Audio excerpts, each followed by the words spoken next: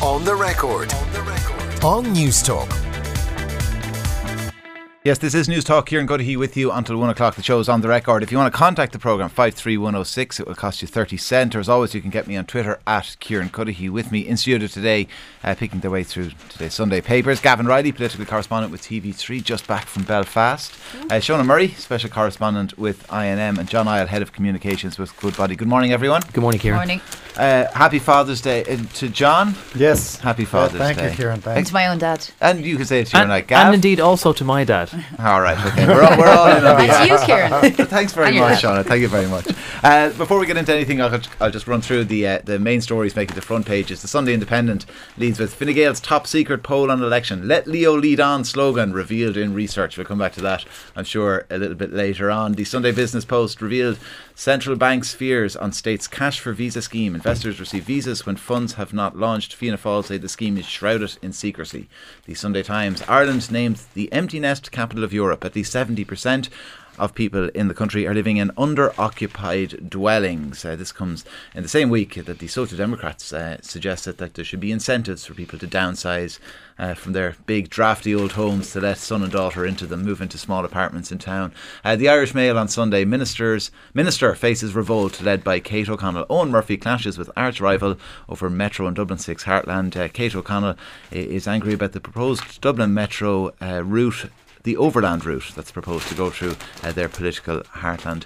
Those are the stories on the front pages, back pages, a lot of rugby and World Cup action as well. And after 1 o'clock, as always, we're going to be touching base with the lads from Off the Ball about the latest from all of that, and as well from the world of Gaelic Games. Two big games in the Munster Championship kicking off, as I'd say, throw in at 2 o'clock today. But I want to come back to Mary Lou McDonald. People would have heard the news headlines there. She obviously addressed the Ardèche last night. Here's a little bit more of her speech with a message to the main parties, Fianna Fáil and Fine Gael. To those who are on an agenda to exclude us, I invite them to wake up and smell the coffee. To realise that Irish political life is no longer dictated by them. It's no longer their way or the highway, because we are here and we are equal. Yeah, that was Mary Lou speaking last night. Gavin, you were there. Yes, thank you for name checking that I was in Belfast and not mentioning that Shona's going to the far more exotic Switzerland, literally directly from the studio. And always more exotic though, Gav. Your destinations, or just Switzerland is always more exotic than Belfast? My destinations. more exotic by all accounts. My hot take, I thought it was a fine speech. It was really, given that it was her first, it's inverted commas, traditional Ardèche as leader, because the only other Ardèche speech she has given was the one in which she had only just been newly elected. So it was the first time, indeed, the Chucky Arlaw speech, for which there was no repeat this time. She did improvise the lines "Up the Republic" and "Fubloch the Boo," but didn't go quite that far. I thought it was interesting that effectively, because it was her first time doing it, it had to be a whistle-stop tour of all the hot-button issues that they wanted to do. She had to extend the hand of friendship or olive branch or clenched fist of solidarity to individual groups, and she did a fairly whistle-stop tour of going around all of them. The only people who could feel slighted were the DUP, but that's hardly much of a surprise because they were never really going to be holding out much of an olive branch there. What I thought was interesting about it, and this isn't anything as personal to Mary Lou McDonald at all, but Sinn Féin usually have a habit of alternating their Ardèche between north and south of the border. And it was the first time that they've been north of the border in the post-Gerry Adams era. And it seemed like the attendance was just a little bit down. It was the first time at any leader speech at any Ardèche I can remember in which there was a large chunk of seats which simply just hadn't been open to people to go to because they didn't want the crowd to be so sparsely filled out in the Waterfront Hall. Now, granted, the Belfast Waterfront has a capacity of 2,200 people, so it would take quite a few people to fill in there anyway. But you would think that if Sinn Féin had booked a venue like that, it was because they expected that they would have over 2,000 people in at the concluding speech. And it just didn't seem to have the crowd in the same sort of raptures as Gerry Adams did. Now, of course, when was it ever going to? Gerry Adams was there for 35 years. Basically, the party and himself had become so entangled, it was difficult to divorce one from the other, and it will take time for anyone to build it up to that level. But I just thought it was very interesting that although Mary Lou seems to be held obviously in great esteem by many of the Sinn Féin rank and file, that she maybe perhaps isn't loved to the same degree yet as Jerry Adams was. I doubt many people were claiming that Sinn Féin Shinners are just all Croatia or Nigerian fans. They were all at that. Did you ask anyone but why it was maybe so empty? No, actually didn't get much of a chance, because as soon as the leader speech had wrapped up, it was dispersing time and everyone was going home, so there wasn't much of a chance to try and sound out why that was the case. But certainly people were, I was up in the very top tier, which is where I anticipated all the media were going to be, and some people actually took photographs of me from the ground level, looking up and going, God, Gavin Roy looks very lonely up there. They were more interested in taking photos of you than Mary Lou. Well, they were looking up at me going, God, you look very lonely up there, but there won't be a spare seat in the house now in an hour and a half's time. And when an hour and a half's time came around, there was still an entire tier of seats still empty, which I just thought was very unusual. I don't know whether that was something that Sinn Féin had really factored into their calculations. You'd think that they'd get 2,000 people in to hear Mary Lou their first time north of the border. You know, it was interesting. I heard sort of just a few clips of it, but one of the lines that she delivered, it reminded me of that time when Melania Trump was delivered most of Michelle Obama's speech at the Republican National Convention, because if you listen to the lines from Mary Lou McDonald, it sounds exactly like something Leo Varadkar has said. Yes, Hugh O'Connell made this point. He said if you read the speech, take out every reference to Sinn Féin and put in Fine Gael. It could be a Leo speech. If you just read the words say Fine Gael or blank will deliver a budget for those who struggle to make ends meet despite getting up early and working hard every day, for those who do everything possible to better their lives. So it's essentially the same address that Fine Gael would have given. And it's actually, so I think that you can just see that move towards the centre, the sort of the middle classes that Sinn Féin has been sort of inching towards for some time now, but I think it's maybe hurtling towards at this stage. Yeah, is this a continuing coming together of those two parties? Is that what we saw, John, last night? Well, I think what I found interesting about what she's saying is similar to what Shona has said there, this borrowing the rhetoric on the one hand, but also making explicit reference to the two party leaders that she'll have to do business with, which I took to be sort of a little bit needy, right? So she's mentioning her competitors and saying, well, if they think they don't have to talk to me, they have another thing coming, they'll have to talk to me because the people are about to give us a mandate. I think it's much stronger to come out and say, we expect to be in a position to form a part of the next government, instead of saying Micheál Martin and Leo Varadkar are going to have to negotiate with me. I just think what you're doing then is positioning those two men as the real power brokers and the ones who are making the decisions, and Sinn Féin is sort of scratching on the door, crying to get in. Gavin, how much, I know that the empty seats, they'll come up with some sort of excuse for the empty seats, but maybe it's superficial to read too much into it as well, in fairness. But how much of a challenge is kind of winning over Northern Sinn Féin going to be for Mary Lou? Because I suppose, look, there was the predicted outrage at the Chucky Garlaw line, but then I suppose maybe some more cynical analysts said, look, that was thrown in with calculation, that that there is that essentially Sinn Féin is to a large extent two different parties, that Northern Sinn Féin is different from Southern Sinn Féin. They would be a little, maybe not suspicious, but circumspect of Mary Lou, and that this was a kind of a little nod to them. There wasn't that last night. There was the empty seats. Is this going to be a continuing thing? I don't know. Well, a continuing thing, of course, you can only tell when you begin to have more and more events and you see whether those empty seats are still a traditional thing or whether they become much more of an ongoing prevalent concern. It was always going to be very difficult for Mary Lou to take over from someone who has been there and moulded the party in his own image, like Jerry Adams. I think most people would agree with your assessment that by and large, for the last couple of decades, they've always really been, on the face of it, two separate parties, and Jerry Adams was the only overlap in the Venn diagram that was able to keep the whole thing together. And there will always be, not suspicion, but there will always just take a certain amount of time for working class people from the west sides of Belfast who don't feel like they have much socially in common with someone from Dublin who went to a private school and who now represents the particular cachet that she does.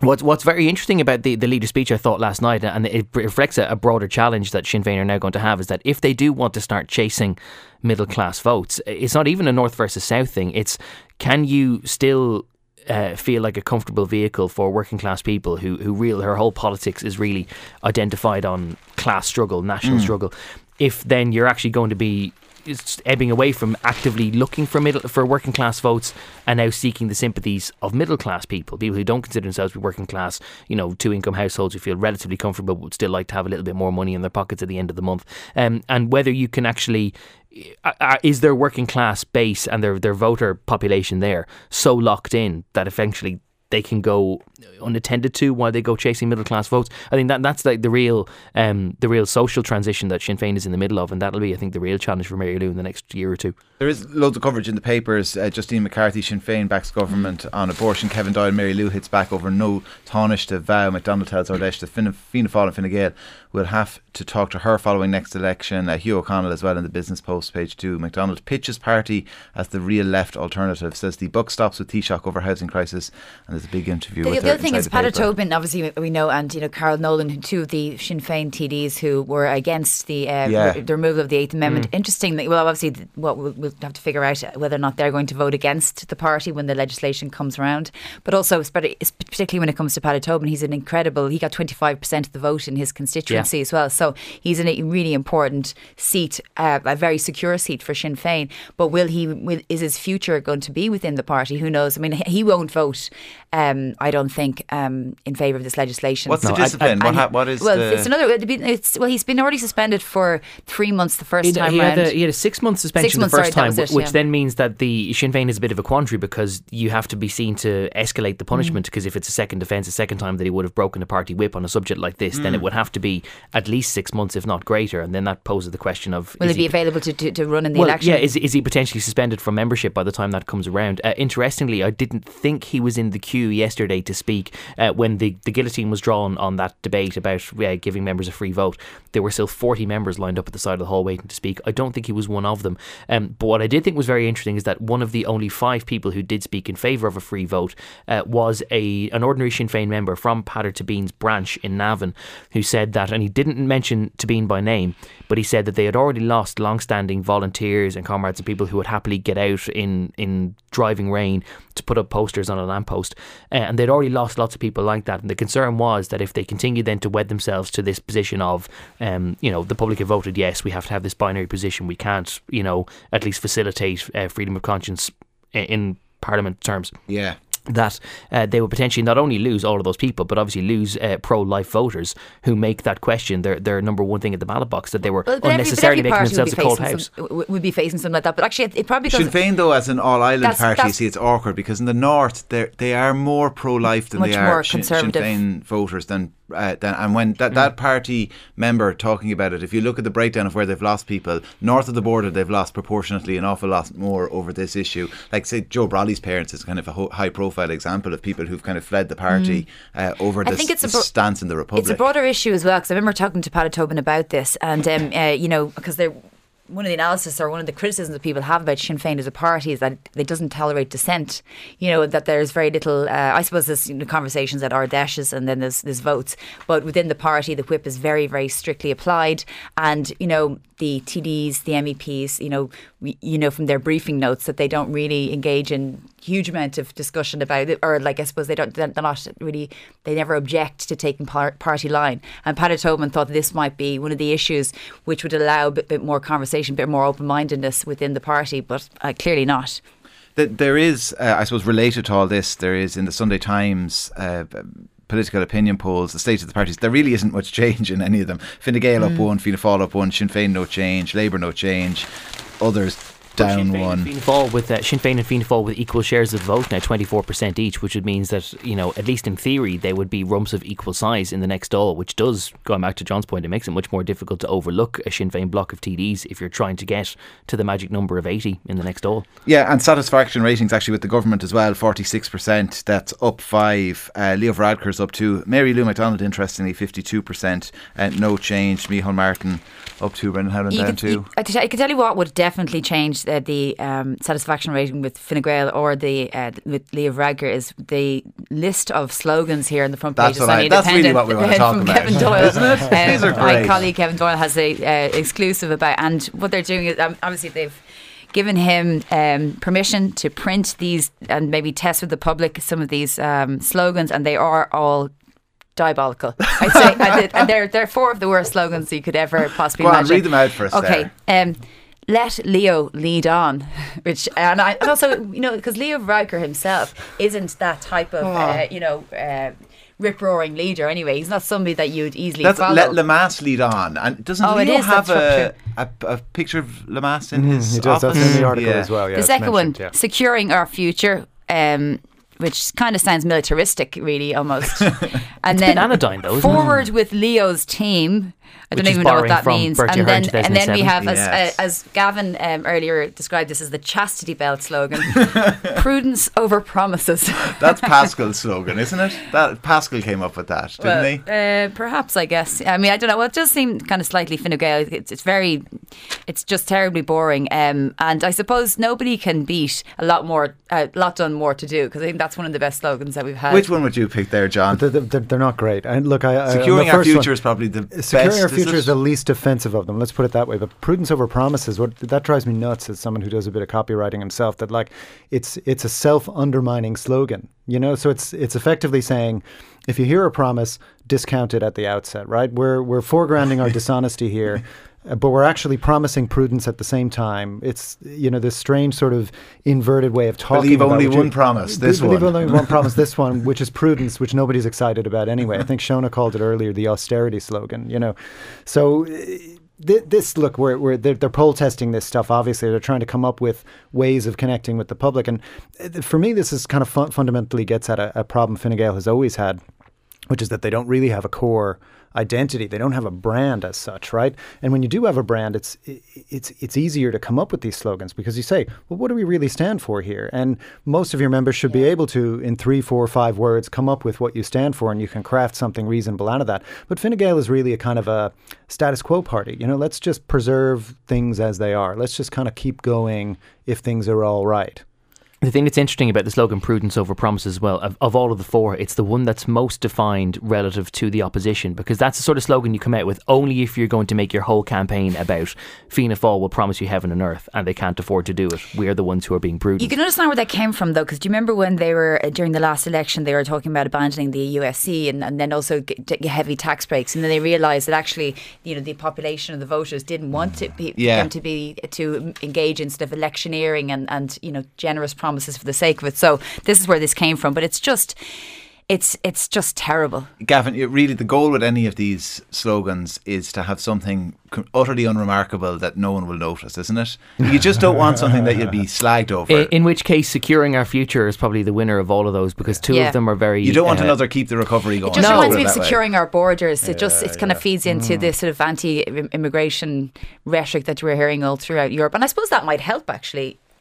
Given how elections are done in other countries, swing yeah. to populism. No, just because the slogan sounds good. If those four are the four, if they were the final four and there was no other ones in the running, if two of them are very Leo-centric, then that could be hit and miss, because Leo has quite high popularity ratings, but there are quite a lot of people who just do not like the man either. So two of them would go out of the window immediately, and then prudence over promises, as John says, it's almost self-defeating. So something anodyne and unremarkable like securing our future, the sort of thing you could happily see behind a Taoiseach giving an Steady order as she slogan. goes. Whatever happened to Republic of Opportunity? Yeah, I don't know. Well, look, if any Fine Gaelers are listening, I'm glad we've decided what their slogan is going to be. We'll be collecting our fee afterwards. Yeah. In fact, I think we've decided that they should get back to the drawing board. I think that's pretty much it. Probably. Look, that gets coverage in the Sunday Independent. Kevin Doyle, the story, as Shona mentioned, on the front page, and Jodie Corcoran has a bit of analysis of it as well inside the paper. Another story that I mentioned, it's on the front page. Security Council, is it? We'll get to the Security Council. Don't worry, Shona. So eager. We go to Geneva in 20 minutes. Her flight's allowed to take off. Is housing, actually. And Ethna Shortall, I mentioned the front page story on the Sunday Times, Ireland named the empty nest capital of Europe. There's loads of other coverage in the papers. The Times as well, their editorial minister is worthy of brickbats, but also time to tackle housing. Philip Ryan, the independent apartment owner, set for property tax discount. The Business Post, Michael Brennan, letting agents to be made reveal landlords' tax numbers to revenue. John, the Ethna Shortall's piece about the empty nesters, I mentioned at the outset, this is something that kind of came up during the week. The Social Democrats, Roisin Shortall, was out speaking about it, saying, look, the figure was particularly high in Ireland in terms of how property is used. We tax property based on its value, but not how it's used. That maybe we should look to moving to how property is used in terms of tax, which made me think of the bedroom tax immediately in the UK. Yeah, well, look, there's a lot of ways of cracking this nut, actually. One way, obviously, is property tax. I think about where my mother lives in New York. She pays over $7,000 a year in property taxes in her suburban New York house, which is admittedly far too big for her. It's the house we all grew up in. She's willing to shoulder that price for now, but probably not forever, as she moves into retirement.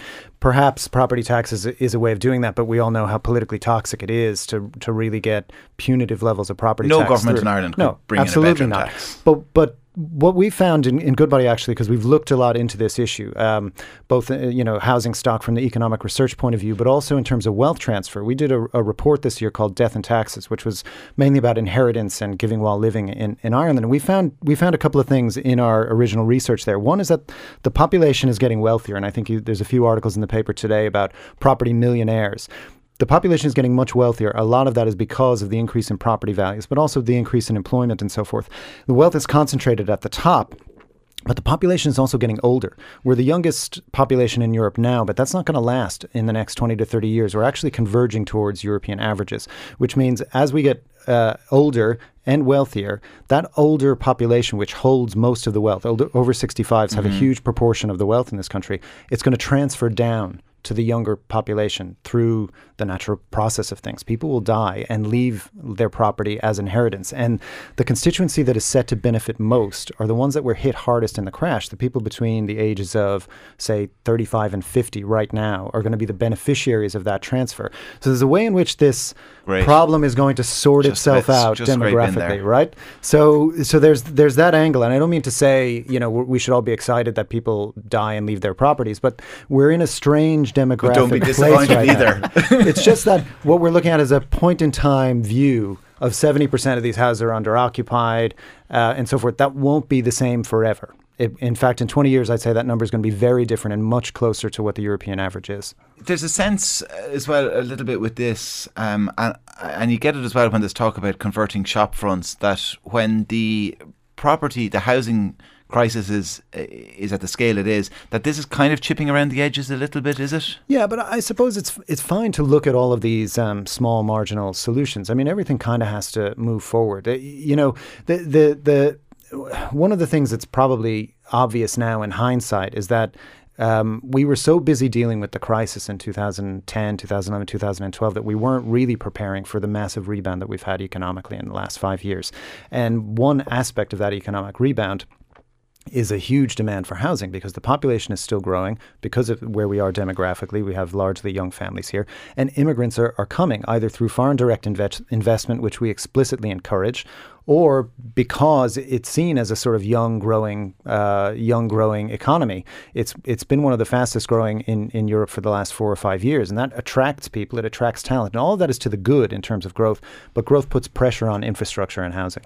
Gavin, Shona and John are going nowhere. We're going to continue this short discussion after the break. On the record. On News Talk. John, that's John Isle telling me he read all the articles he was meant to today, and we know because he ticked all of them as he went through them.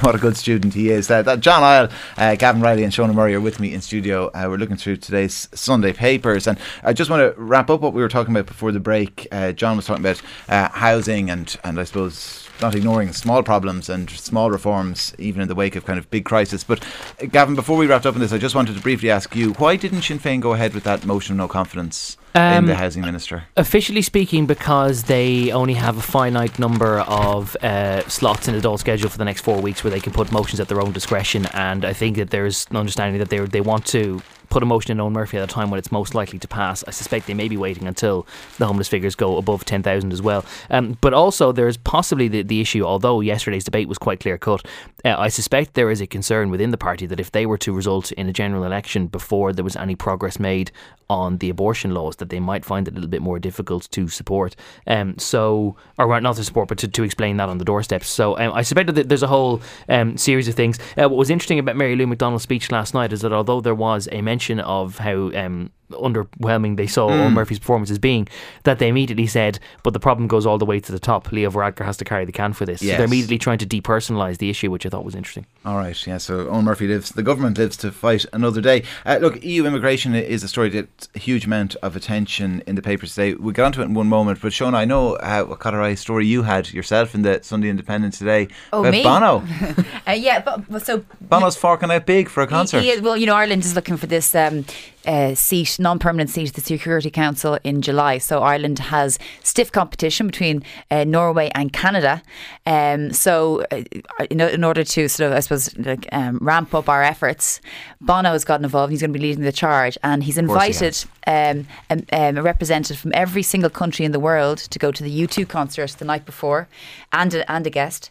U2 is going to be paying for it, and at that stage he will be opening the curtain for Ireland's bid. So on stage he'll be talking about, I've brought you all here, please give your vote. Each country has 2 votes, so it's 2 out of 3 to Ireland, and I suppose how could they refuse? Free ticket to the U2 concert. Who is he invited? He's invited UN delegates. Every single US or ambassador to the United Nations gets to go with a guest, alongside Mary Robinson, Leo Varadkar, Simon Coveney, and some of their selected guests. And then the next day at the UN in New York, you have the whole of the outside area, and inside is going to be decorated as an Irish pavilion where there'll be lots of Irish music and members of the Defence Forces, because of course I think one of our major selling points will be our peacekeeping efforts over the last few decades. 60th anniversary this week of Ireland's first peacekeeping exactly mission. So that will be part of it, because you see, the thing is, with the competition that we have, Canada and Norway has such a huge aid budget, so they would actually be even larger than Irish aid. Anything you want, basically, because they've got that enormous sovereign wealth fund. It's also in NATO. It's probably going to get the NATO votes. Canada, also a very friendly country under Justin Trudeau, as we know. But Ireland hopes to get some of the EU votes. But interestingly enough, it may not be able to rely on the UK, because Canada is a member of the Commonwealth, and so Norway and the Queen, they are very related to their monarchs. So the UK may not be voting for us, obviously, and then not to mention the fact that Anglo-Irish relations have been really quite at a low ebb. We'll remember that come Eurovision. Well, of course, that that's what I was going to say. That they all love their monarchs, but we also have Bono, which is an army Bono of our is sleeves bringing that no one everyone else to has. the United Nations to the U2 concert. How could they say no to there us you then? have it. Bono is our And queen. I know U2 fans are very right on, but would you be a bit annoyed if you'd travelled totally possibly from around the world to go and see U2 in Madison Square Garden, and then sit through like a PowerPoint presentation in favour of Ireland joining the Security Council? There is. He always bores the arse off you with something worthy. It's not boring. He It's does. all very noble. Look, we mentioned the Defence Forces and that anniversary this week, and actually a former member of the Defence Forces, Fergal Purcell, former government press secretary as well, is going to be in studio with me in about half an hour's time. But I mentioned EU immigration, huge amount of coverage in the papers, as I said. Sunday Independent, writing about Spain, reports 933 migrants saved from the Med as it awaits the arrival of the Aquarius. Paddy Agnew as well, writing about the Aquarius in the Independent. The Times editorial, May and Merkel on the verge of political breakdown. Andrew Byrne in the Times, Merkel in asylum standoff. And Matthew Campbell as well, again about the Aquarius. Valencia hands lifeline to migrants cast off by Italy. Shona, this has been a crisis now for several years. It's surprising it hasn't become more of a political crisis before now, but it certainly has become. Yeah, well, I mean, I suppose it's that time of year as well, because you have a lot more migrants trying to take those dangerous efforts from whether it's Syria or Africa across the seas, because the seas are a lot calmer. So it's going to always emerge around this time of year. But again, we have this right-wing government in Italy which promised to curb, migration into Italy. Italy and Greece are the two countries really in the EU that have actually taken most of the burden for migration and the refugee crisis. And you can understand, I suppose, maybe some Italians feeling that the EU has abandoned it. When you look at our countries like Ireland, we're so far removed, we wouldn't be an immediate destination for any refugees to come, because we're not close to Africa or to the Middle East. And so, but in particular, we have this huge standoff that's taking place between Angela Merkel and Horst Seehofer, who's our Interior Minister. He wants to apply very strictly what's called the Dublin Regulation, which essentially says that any refugee, that whatever country you end up in, you first arrive in, is where you have to, basically be based. But what we know is that the 95% of refugees want to go to either Germany or Sweden. Most of them are trying to get into Germany because the systems are much stronger. And then what you have is a lot of people already have families there, so the Germans feel obliged to keep them in. So this actually could threaten the coalition. So Angela Merkel could actually find herself out of a job, which is so serious because all roads lead back to what happens in the next couple of weeks in June. We're going to have a huge standoff at the next European Council meeting where Ireland wants to ensure that Brexit is top of the agenda, and it's going to be far removed from the agenda because if you look at now the consensus around immigration, it's so populist and so right wing. It's hard to see how the EU is going to be able to deal with this unscathed. You've got Hungary, you've got Italy, you've got now Germany and various other countries Poland who have serious problems when it comes to immigration, and the Austrian they really moved towards yes, Leo Varadkar's friend keen. Sebastian Kurz, exactly. The far right even accused him of stealing some of their refugee policies. So it's a real problem. It's actually.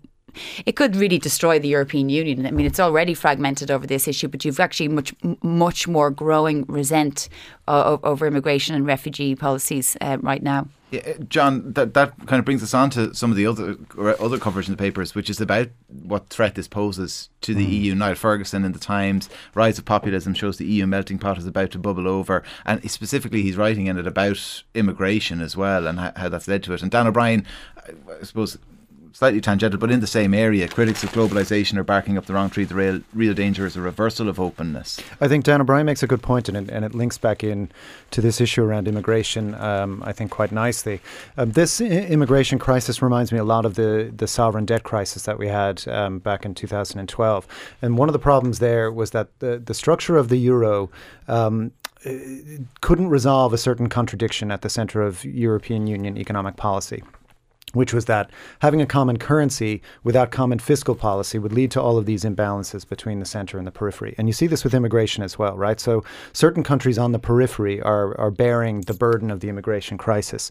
Countries at the centre, like Germany, actually have the power to do something about this by creating an EU-wide policy on immigration, which would resettle and redistribute and get buy-in for everybody. But I think much like the opposition to sovereign bonds and a common fiscal policy in Europe, that will never happen. So we'll be dealing with this contradiction. But there's a false narrative at the heart of it, which is that Europe is being overwhelmed by immigrants. Why and I think won't Germany do it? Why won't they?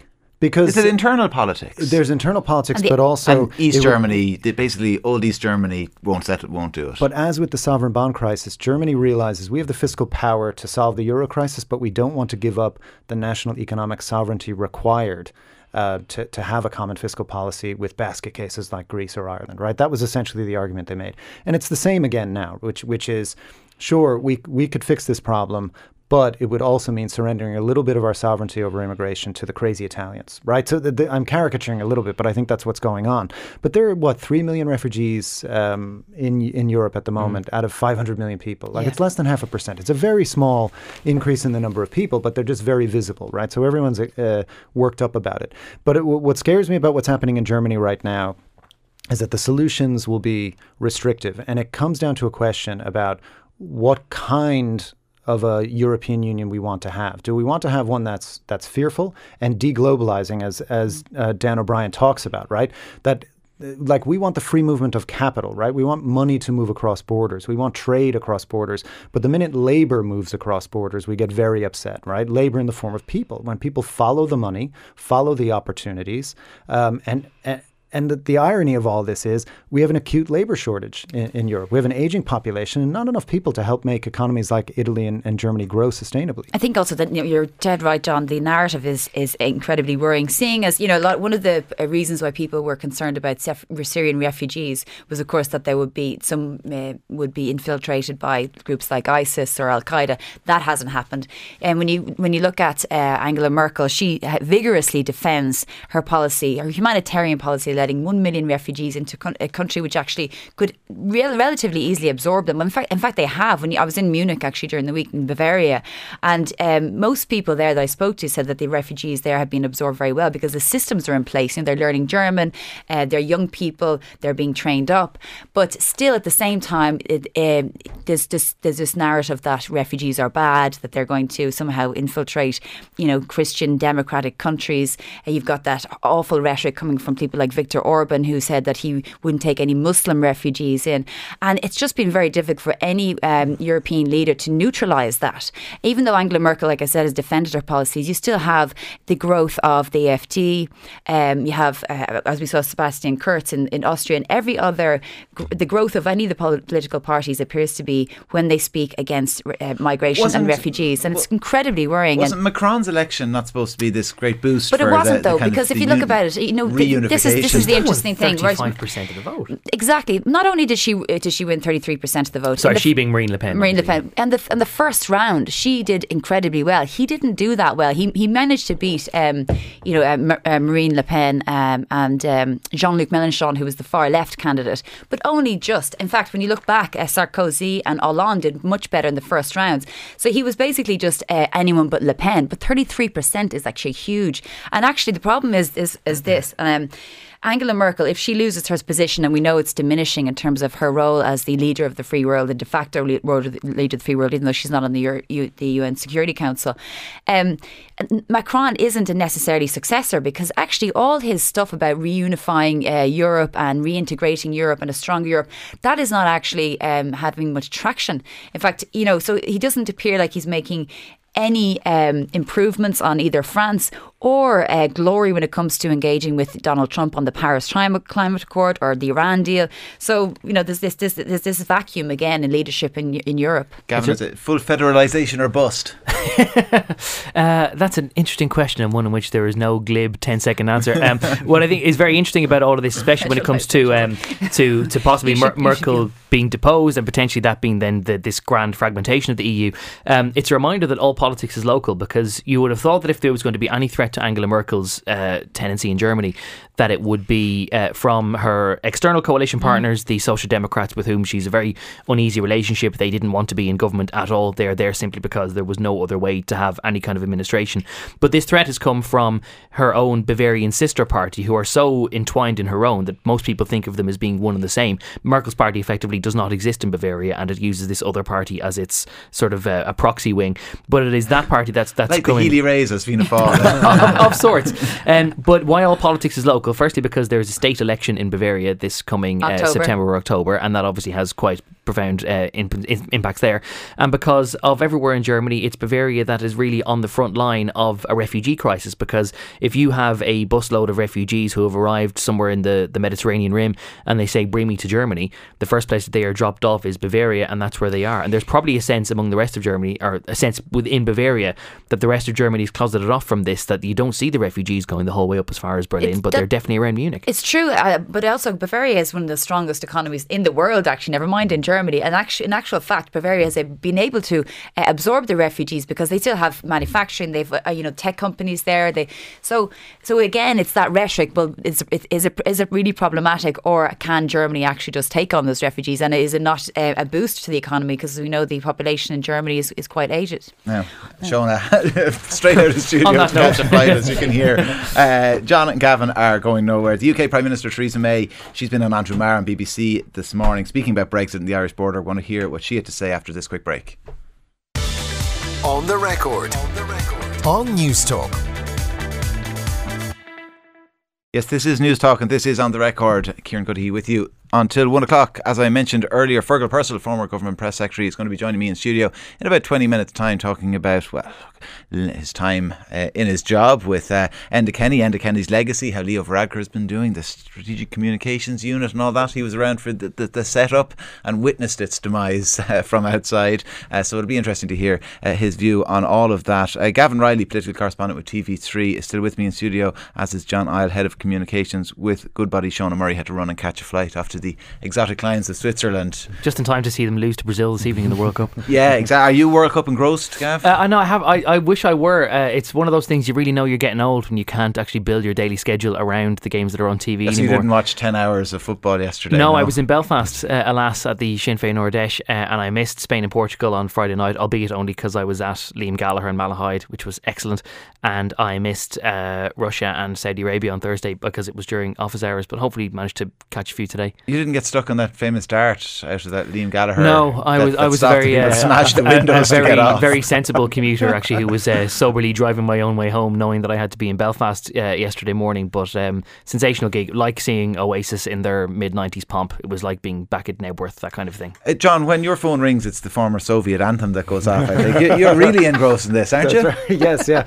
Big fan of Vladimir Putin as well. No, I have been watching a lot of the World Cup with my son, who's a soccer fanatic. And especially enjoyed the Spain-Portugal match, which was just... That's the only match I've actually watched in full. It was one brilliant. of the most memorable games I've ever seen. Now, we're pulling for Spain because the US and Ireland, neither of them qualified. We have a lot of Spanish family. And I had a report from my brother that my nephew, who's Spanish, was so enthralled by Cristiano Ronaldo that he was cheering for him when he scored the free kick at the end against Spain. So that gives you an indication of the quality of that match. I got a Spanish kid cheering for Portugal. Yeah, look, as Gavin mentioned, Brazil...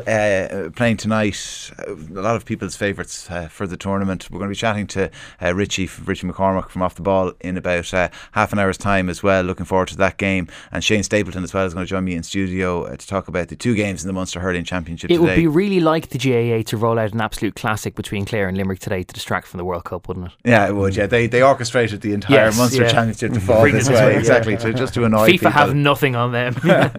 I mentioned before the break that Theresa May, British Prime Minister, was on the Andrew Marr show on BBC this morning talking about Brexit and the Irish border. Here's a little bit of that exchange. We will be continuing to cooperate with countries in Europe because we're leaving the EU, we're not leaving Europe. But also this gives us opportunities for the future. There's I believe, a real bright future for the UK outside the European Union, and it's this government that's going to deliver it. How important is it to you that there is no friction-driven border between the two parts of Ireland, between Northern Ireland and the Republic? It is important for the people of Northern Ireland that we do not see a hard border between Northern Ireland and Ireland.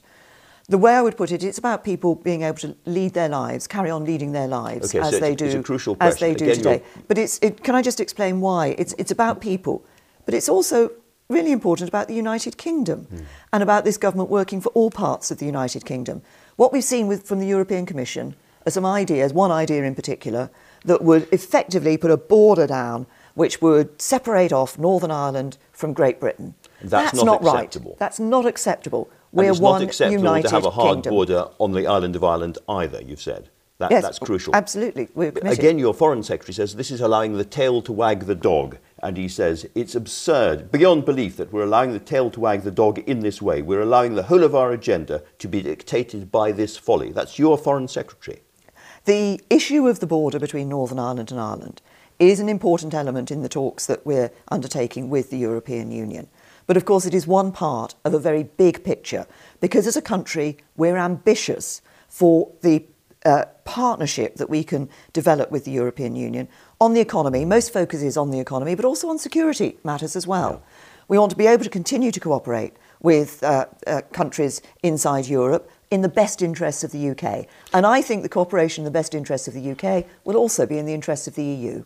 When Andrew Marr references Boris Johnson saying we're allowing the entire Brexit process to be dictated by this folly, I like to think he's talking about the partition of Ireland as the folly. You know, this folly back in the 1920s. Yeah. Why did we do it? Why did the Normans invade in 1169? It just would have saved us so much grief. Yeah, there is still a sense of, Gavin, of having your cake and eating it. It's so disheartening to listen to it. I hadn't caught that before. We just heard it now, and it's just the same guff as 2 years ago. This idea of, we want to make it work. We want to have as little, impact as possible. We want to be a great mercantile trading nation. We want to be able to reach our own trading policies and to trade as and when we like. We want to have all of our cake and eat it, as you say. And actually, what's been very interesting about the last week with the first of all with the Parliament beginning to assert itself during the week, and then last week when David Davis very nearly pulled the whole plug, is that, by any objective measure, Theresa May is possibly the weakest Prime Minister there's, certainly in the last 100 years that there's been in the UK. And because she has been so delicately trying to keep the whole house of cards from falling apart, I heard a really good analogy during the week that she's wearing so many nooses around her neck, one from the DUP or one from the Brexiteers, one from the Remainers, one from the Common Marketeers, that ultimately one of those nooses is going to hang her, and she's done such a really remarkable job of trying to keep the whole thing on the road. The consequence of that is that no decisions have been made at all. You still see her there with real banalities about, we want to have all these aspirations, and really nothing concrete as to how they want to give effect to those aspirations, how they want to reconcile leaving a customs union with not having customs checks, at the very least. And the fact that she has prioritised her own existence above actually getting a deal means that we are all the closer to not having a deal in 2 weeks, not having a deal in 3 months, having a cliff edge Brexit, all because she has prioritised her own salary over the future of the country. John, there was much optimism during the week after she survived those various House of Commons votes by reaching out to Remainers to a large extent, that a soft Brexit was now more likely. Colin Murphy as well, writing in the Business Post today, inching back towards a softer Brexit is the headline on his piece. Others pointing out, maybe don't count your chickens before they're hatched. Which camp do you? Were you slightly more optimistic this week? No, I'm absolutely not optimistic. And I mean, this isn't based on me being a great political analyst or anything, but just listening to her speak there, the fact that she has no concrete proposal whatsoever and is completely reluctant to put her cards on the table suggests to me that she's hoping somebody else solves the problem for her. It looks like Boris Johnson is eager to solve that problem, but I think Theresa May is holding out for some smart person in Brussels to solve it, ironically enough. Everything about Brexit and how it's been conducted, right from David Cameron's putting it into the Conservative Party platform, right through to the vote and the handling of the exit strategy since that vote, suggests that England is quite happy to sacrifice the interests of Northern Ireland to that kind of Little Englander nativist tendency, which is what drove Brexit in the first place, right? It was not supported in Scotland. It was not supported in Northern Ireland. It was largely supported by English people who are numerically superior in the United Kingdom, so they carried the vote. So I think eventually political reality for Theresa May and the Conservative Party is going to require them to satisfy that constituency. And that, to me, means that Northern Ireland is going to get left out and that we might be facing a hard border. Again, I say that not as an expert political analyst, but just watching everything that has actually happened as opposed to the flabby aspirations we heard in that quote. Yeah, same question to you then, Gavin. Did you go along with that idea, that notion during the week that perhaps Theresa May was kind of reversing the United Kingdom back into a soft Brexit? No, I think because now that the effectively all those nooses have tightened on her, and ultimately having a soft Brexit requires her to put it up to some of the fringe more extreme elements within, albeit her cabinet or her parliament, that ultimately she's going to have to put somebody's nose out of joint in order to get a deal. She's going to have to face down the Boris Johnsons or the Jacob Rees-Moggs, or alternatively face down her Chancellor, Philip Hammond, or face down some of the other people in her cabinet, the Boris Johnsons of the world. So by consistently trying to walk this tightrope of trying to keep the whole thing on side, you never actually make any concrete proposals. Even the very idea, and I remember, was it a little over 2 weeks ago when Britain published its latest idea to try and give effect to the so-called backstop, and it was this time-limited thing which is never going to fly, and which was shot down almost immediately as it rose.